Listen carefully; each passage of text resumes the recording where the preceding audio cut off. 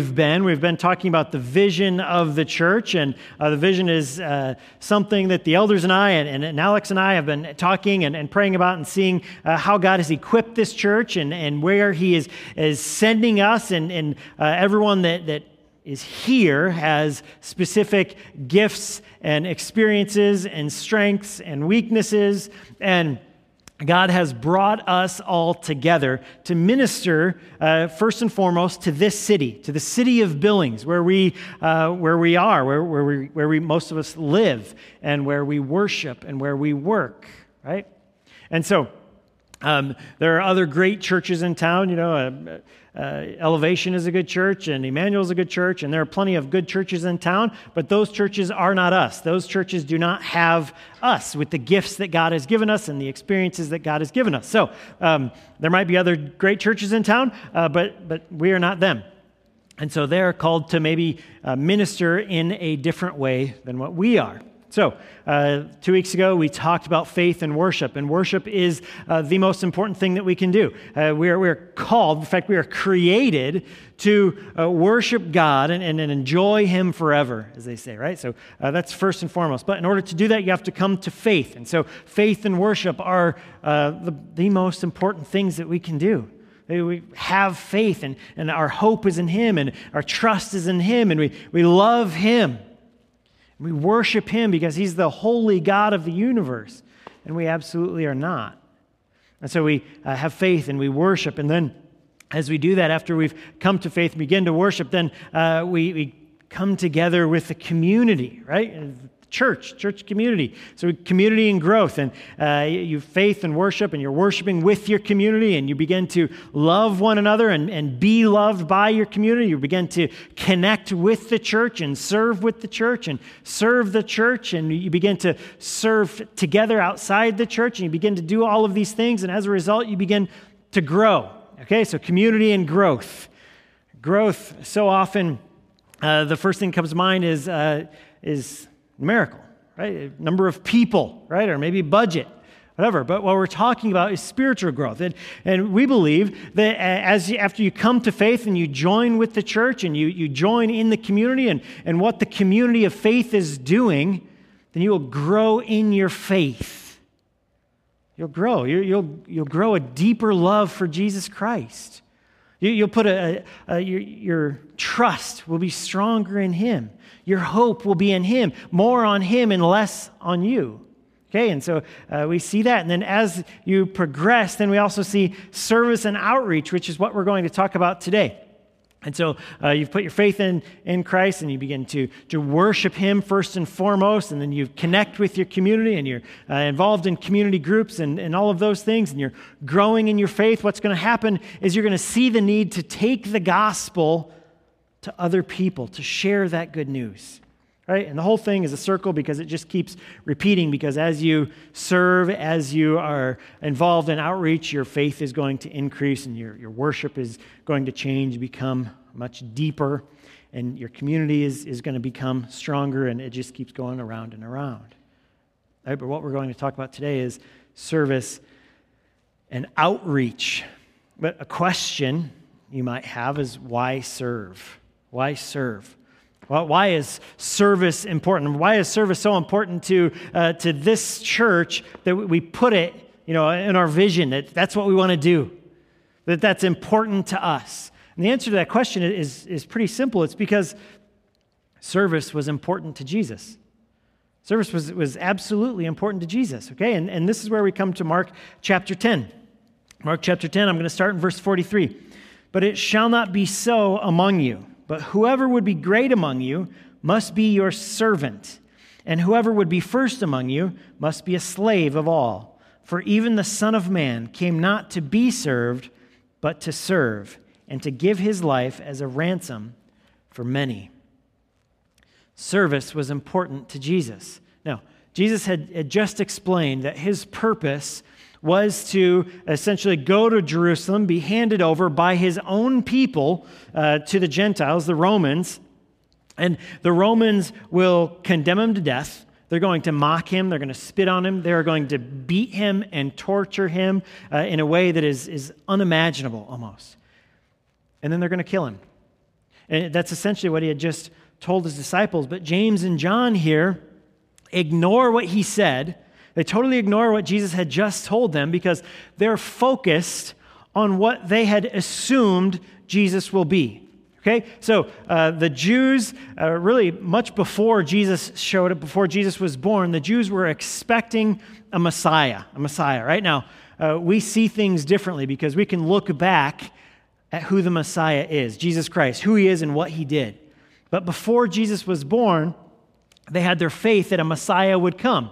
And what they thought was they were expecting a Messiah who was kind of like a hybrid of King David and Moses, okay? This excellent leader who was a warrior and just all of these things, who essentially would restore Israel to be this mighty nation again, something greater than even King David had seen. That's what they were expecting. And so James and John at this time, they see Rome and they believe that Jesus is the Messiah. So what they're thinking is that Jesus is going to essentially start a revolution and kick Rome out of Israel, kick Rome out of Palestine, right? And so essentially kick Rome out and reestablish their kingdom, and they'll be a mighty force on earth. That's what the disciples were looking for. They were looking for a mighty leader, a warrior, a political leader. A leader of this world. Jesus never came to be a temporary leader. Jesus came to establish his eternal kingdom, not the earthly kingdom in Israel. But Jesus had just essentially explained this, and the disciples don't hear any of it.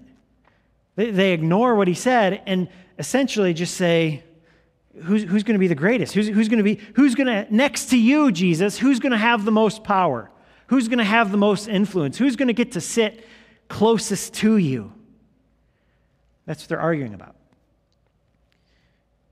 Jesus takes the opportunity to share with the disciples that being great in his kingdom is not about doing for self, but about serving others. And that's what he's doing. That's what he came to do. He says, for even, in verse 45, for even the Son of Man came not to be served, but to serve. If there is any person in all of history who deserved to be served, it was Jesus Christ.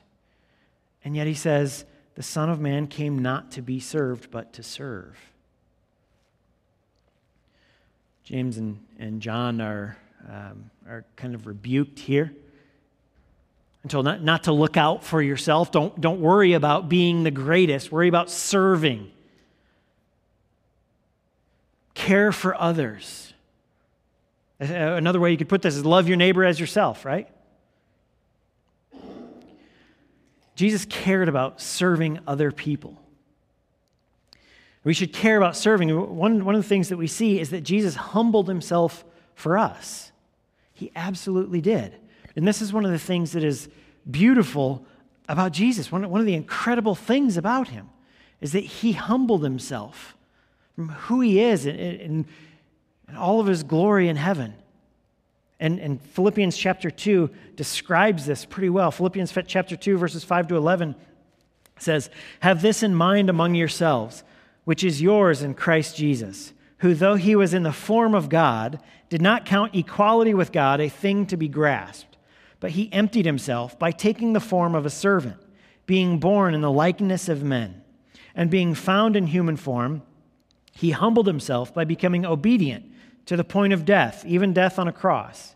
Therefore, God has highly exalted him and bestowed on him the name that is above every name, so that at the name of Jesus, every knee should bow in heaven and on earth and under the earth, and every tongue confess that Jesus Christ is Lord, to the glory of God the Father. Jesus left heaven, his glory, to live a perfect, sinless life. But that life was lived as a poor, essentially homeless man. And he laid his life down on the cross for sinful humanity, to deal with sins that he never committed, to deal with the sins that you and I committed. One of the things that we see in the beginning of the book of Acts is that the apostles could not contain the gospel. They couldn't keep it in. They couldn't hold it to themselves. They didn't even try to hold it in.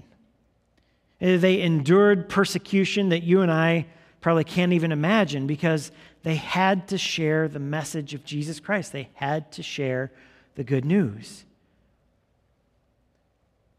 Scripture tells us that the gospel is the power of God for salvation. If that's true, when we think about who Jesus is and how he humbled himself, how he cared about service, how the apostles responded to the gospel, and how the scriptures define the gospel, we have to realize that you and I can endure some discomfort in order to share that message. We can face a difficult conversation. We can face an awkward conversation. You and I can think of somebody else other than ourselves. If salvation was that important to Jesus and that important to the apostles and described by the Holy Spirit as the power of God for salvation, then spreading that message should be important to us. Those of us who call ourselves disciples of Jesus or Christians, those of us who claim to have accepted the gospel, those of us who call ourselves saved, sharing the gospel should be important. And look, I'm not asking you to lay your life down. I'm not telling you need to get on a plane and go to North Korea. That's not what I'm saying. Here's the thing. Evangelicals understand that Jesus is to be the center of our lives. And so, we'll pursue or claim a Christ-centered marriage. We'll pursue Christ-centered parenting, right? We have Christian friends. We listen to Christian music. We read Christian books. We'll, subscribe to PureFlix so that we don't allow the world into our entertainment, right?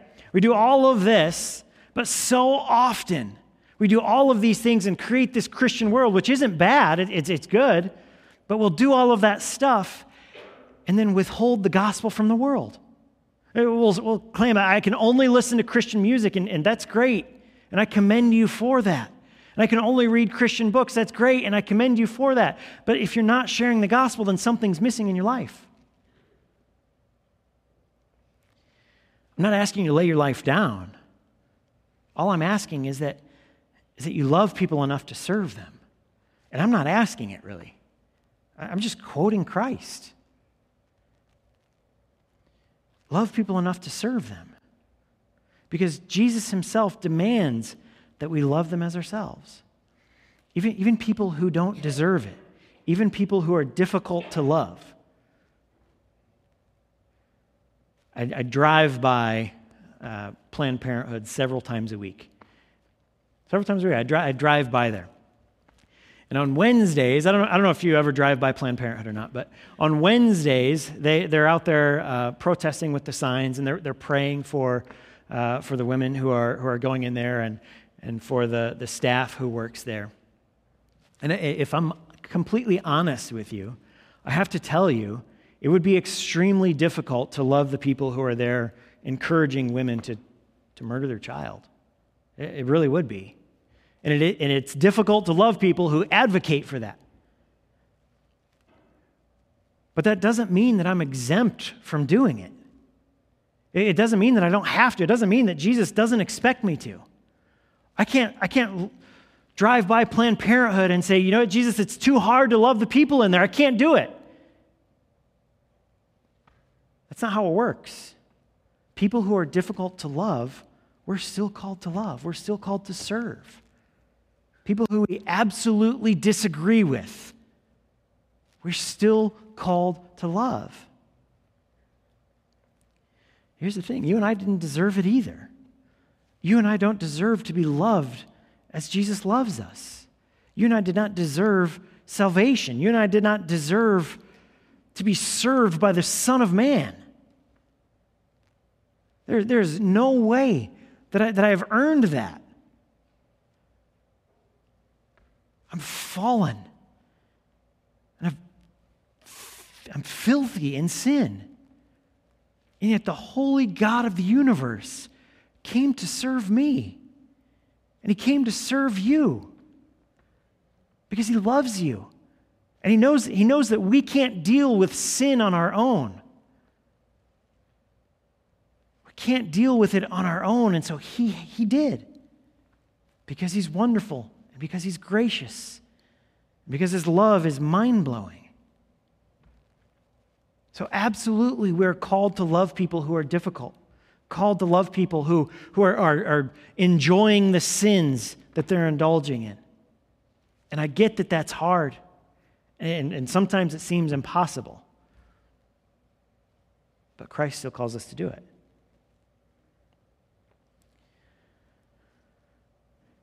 Why serve? Another thing is Jesus expects us to care for others. To care for others. One of the best examples of this comes in the book of John. John chapter 13. You can jump over there. John chapter 13, and I'm going to start in verse 12, but if I were you, I would read really the entire chapter of John chapter 13. So John 13, starting with verse 12. When he had washed their feet and put on his outer garments and resumed his place, he said to them, "Do you understand what I have done to you? You call me teacher and Lord, and you are right, for so I am. If I then, your teacher and Lord, have washed your feet, you also ought to wash one another's feet. For I have given you an example that you should do just as I have done to you. Truly, truly, I say to you, a servant is not greater than his master, nor is a messenger greater than the one who sent him. If you know these things, blessed are you if you do them." Notice Jesus specifically said, if your Lord and teacher has washed your feet, you also ought to wash one another's feet, for I have given you an example. That's what Christ says. He washes the feet of his disciples as an example, right? As a teaching moment. Jesus is telling us, his followers, as clearly as possible, that we're to follow his example here. Right, that we're to follow his incredible humility and his incredible service. That's what he's saying. He's saying you're not greater than your master. Right? We call him master. We're not greater than him. We shouldn't sit back and say, yeah, Jesus served and Jesus loved others as he loved himself. And Jesus loved people in a radical way, but I don't have to. I don't have to. Jesus is saying, no, look, the servant's not greater than the master. I'm not exempt from these things. We're to follow his example. But so often, we think that we deserve to be honored. We think that we deserve glory. Why do I think that everything should revolve around me and how I want them and how I would prefer them to be? I think that things would be better if they went this way. Therefore, that's how they should be. Why do I think that way? Why do we think that way?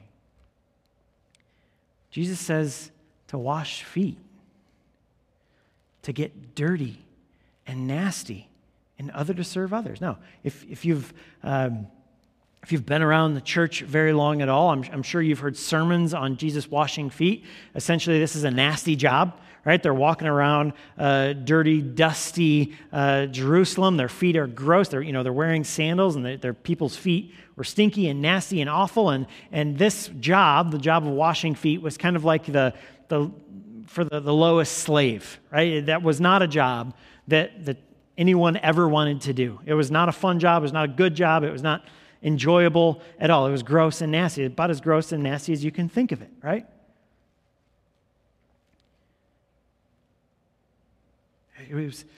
He's telling us to get dirty, get our hands dirty as we serve others. Notice one thing else. The disciples here, it's not like they had to have their feet washed in order to save their life. Right? They didn't have to have clean feet in order to live. Jesus didn't have to clean their feet in this situation. Otherwise, they're going to get their lose a limb or something like that. They weren't. This was not like an emergency. Jesus does it because he's a humble servant. He's an incredible leader, a fantastic community. He's gracious, and he wants to leave a memorable teaching moment for his disciples. And so he humbles himself and washes their feet so that they'll always remember that. Never forget it. And I'm sure until the day that they died, here John is writing about it. They never forgot when the Son of God washed their feet.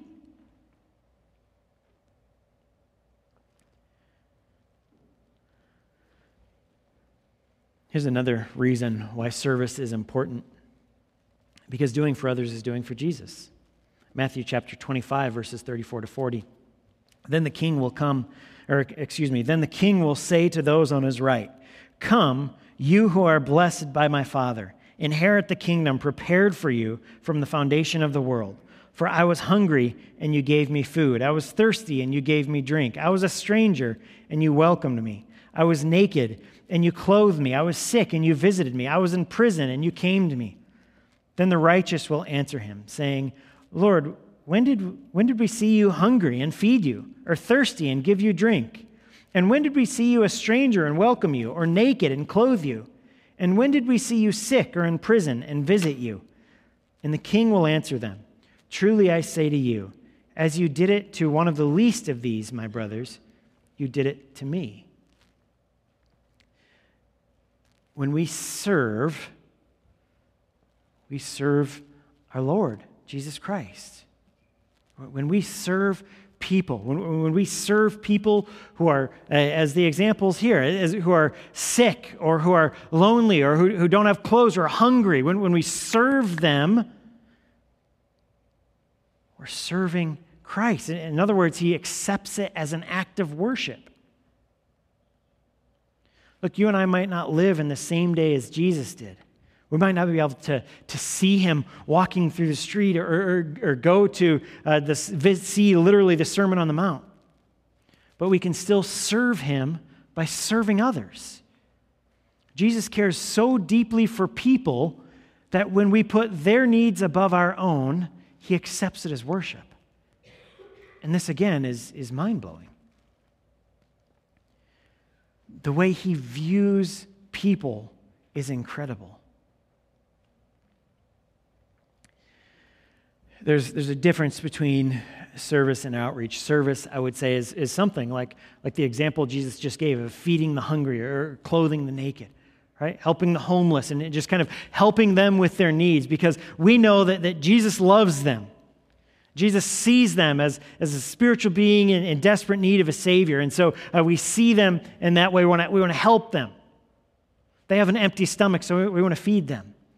Right? They don't have children don't have a winter coat in a Montana winter. We want to keep them warm, right? Outreach is a little different.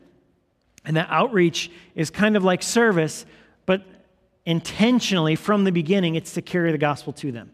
Okay? And so you're going out with the purpose of evangelizing them. Now, that might include service. Now, you might go there and you might, feed a breakfast to the homeless and also share the gospel with them over breakfast, something like that. Right? So service and outreach are very similar, but outreach definitely has the intentional purpose from the beginning to share the gospel with them in a direct way. Outreach is exactly what Jesus expects of us. And the best example of this is the Great Commission. Great Commission, Matthew 28, verses 18 to 20. "And Jesus came and said to them, 'All authority in heaven and on earth has been given to me. Go therefore and make disciples of all nations, baptizing them in the name of the Father and of the Son and of the Holy Spirit, teaching them to observe all that I have commanded you. And behold, I am with you always to the end of the age.'" This is probably the most famous Great Commission statement. The Great Commission is actually in all of the Gospels and the book of Acts. So you can find this same command in every one of the Gospels and the book of Acts. But notice here, Jesus says, "Go, therefore, and make disciples." Go. Does he say, I'll send the lost to you? Does he say the Holy Spirit will do all the work and all you have to do is sit down and wait? That's not what he says. It's not what he says. Jesus says, go. And absolutely, he'll bring people to us. Absolutely, the Holy Spirit is working in a way that we're not going to understand. But Jesus tells us, if you have put your faith in Christ and you call yourself a Christian, Jesus tells you to go. Now, Matthew was originally written in Greek, and so it had to be translated into English. And if you translated it, probably a better way to translate it would be kind of like as you are going. As you are going, make disciples. That's what he's saying. As you're going.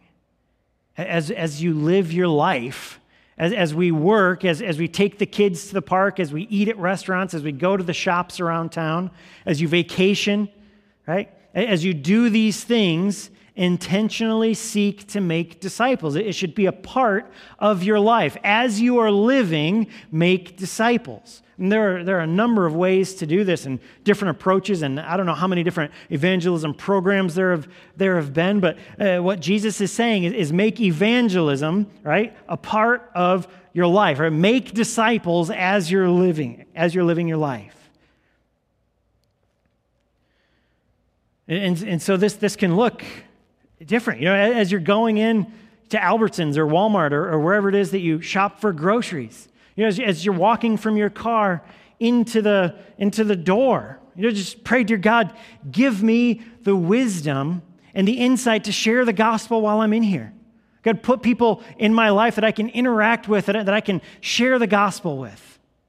God, allow me to speak to someone who doesn't know you. Give me the courage and the clarity to share the gospel while I'm shopping today. Right? A simple prayer like that, and then actively look for opportunities.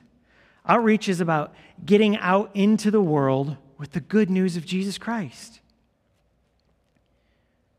The gospel, the story of Jesus' life, death, and resurrection. That's what we're looking to share. That's the good news. That's what the book of Romans says is the power of God for salvation. We are meant to get out into the world, to meet people, to love them, and to share Jesus with, share the gospel with them. That's what we're meant to do. That's what Jesus is saying in the Great Commission. As you're going, make disciples. The church was never supposed to hunker down and wait for sinners to trickle in. We are never supposed to just isolate ourselves from the lost and hope that they come looking for a Savior. We're meant to get out into the world and share that message with them because we love our Lord and we love our city. We love the people around us. And to be honest with you, this is your greatest duty and honor. After worshiping Him, this should be your greatest honor. That God is involving you or me in the ministry that He's doing in this world. Because I don't deserve it. Who am I to share that message? No one. Sharing the gospel is absolutely, as a Christian, sharing the gospel is more vital than your job. It's more vital than downtime. It's more vital than watching TV or scrolling Facebook or whatever it is that you do. Engaging people where they are with the gospel is the responsibility of the church. And this can happen in a variety of different ways. And I know, when we're not used to it, it can kind of be awkward. But to be honest with you, I kind of evaluated it and just started doing it because those of you who know me, you know that I love to run, right? And so I could talk about running for hours and hours and hours, and it would bore you and put you to sleep, right? But I love to talk about running and distance running and all of this stuff. Okay, and so after a while, when I would talk about running and things, I kind of evaluated that and said, okay, well, if I can talk about running so often and so easily and so naturally because I enjoy it, and for some reason I think other people like to hear about it, right? Then I could do the same thing with the gospel, with Jesus. I could just naturally bring it up and naturally talk about it because it matters to me. I also, talking to people, I always tell them what I do for a living, which, like when I do that, then I win, right? Essentially, because if I tell them I'm a pastor and I don't ask them if they have a church or what their spiritual beliefs are, then I'm kind of a terrible pastor. And so it's just telling people what I do for a living makes it a little easier. But what I would do for you is the things that you love to talk about, the things that matter to you, whether that be the outdoors and hiking or music or cooking or whatever it is that you just enjoy. Right? And you can find yourself easily talking about and easily transitioning any conversation, from going from whatever it is over to football, right? And however it is that you do that, you can apply the same concept to the gospel. Because if the gospel matters to you that much, and if people matter to you that much, then you're going to talk about it. You're going to go out of your way to connect people with Christ. Because you love Him. You want to worship Him. And you love people, and you know that they're condemned.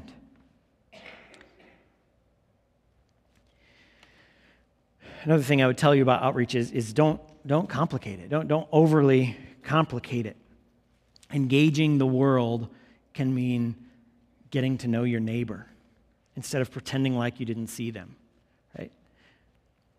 Now, outreach can come in the form of a complicated program with a lot of moving parts. We can set up an event and we can go down and we can go to the rescue mission and we can have a breakfast and we can have some talking points and prepare everyone. That can be an outreach event. But it can also be something as simple as getting to know your garbage man and saying hi to your garbage man. Now, kind of what I'm talking about here too is I'm referring to what we call lifestyle evangelism. In other words, getting to know your neighbor, serving your neighbor, bringing his trash in or shoveling his driveway or whatever it is, cutting his grass, taking him, snacks and desserts and all that stuff is great, and that you're loving your neighbor. But lifestyle evangelism only works if you actually share the gospel, because the gospel, as Scripture says, is the power of God for salvation. So it's great to serve people. It's great to love people. It's great to really demonstrate that love in practical ways that they can see and hold. But sharing the message of the gospel is the key. Sharing who Jesus is, what He has done, why He did it, and why that matters is vital. That is the power of God for salvation. So it can come in the form of a program, or it can come in the form of walking across your yard, shaking your neighbor's hand. But it should always be about Jesus and how He laid His life down so that we can live. That's what it has to be. That's the message of the gospel. That's the incredible gospel, the beautiful gospel. That's the good news of Jesus Christ. That's what we're charged with. So, we look through the vision as faith and worship and community and growth and service and outreach. These things, they repeat and they grow. They grow our faith. They grow our love. We put more and more of our hope in Christ and less in ourselves. We're involved in outreach. We start reaching out in our own community, and then we get involved in maybe even missions work. And the gospel spreads around the world, which is exactly what happened. The disciples expanded, and they went, and here we are, I don't know what it is, 8,000 miles away from Jerusalem, sharing the gospel, because they took it out. Service and outreach should always be about Jesus, because Jesus served. Jesus made serving a priority, and He commanded that we reach out. He commanded that we bring that message to the world, to the sinners. And that is our mission. That is our challenge as Christians and as the church. Let's pray.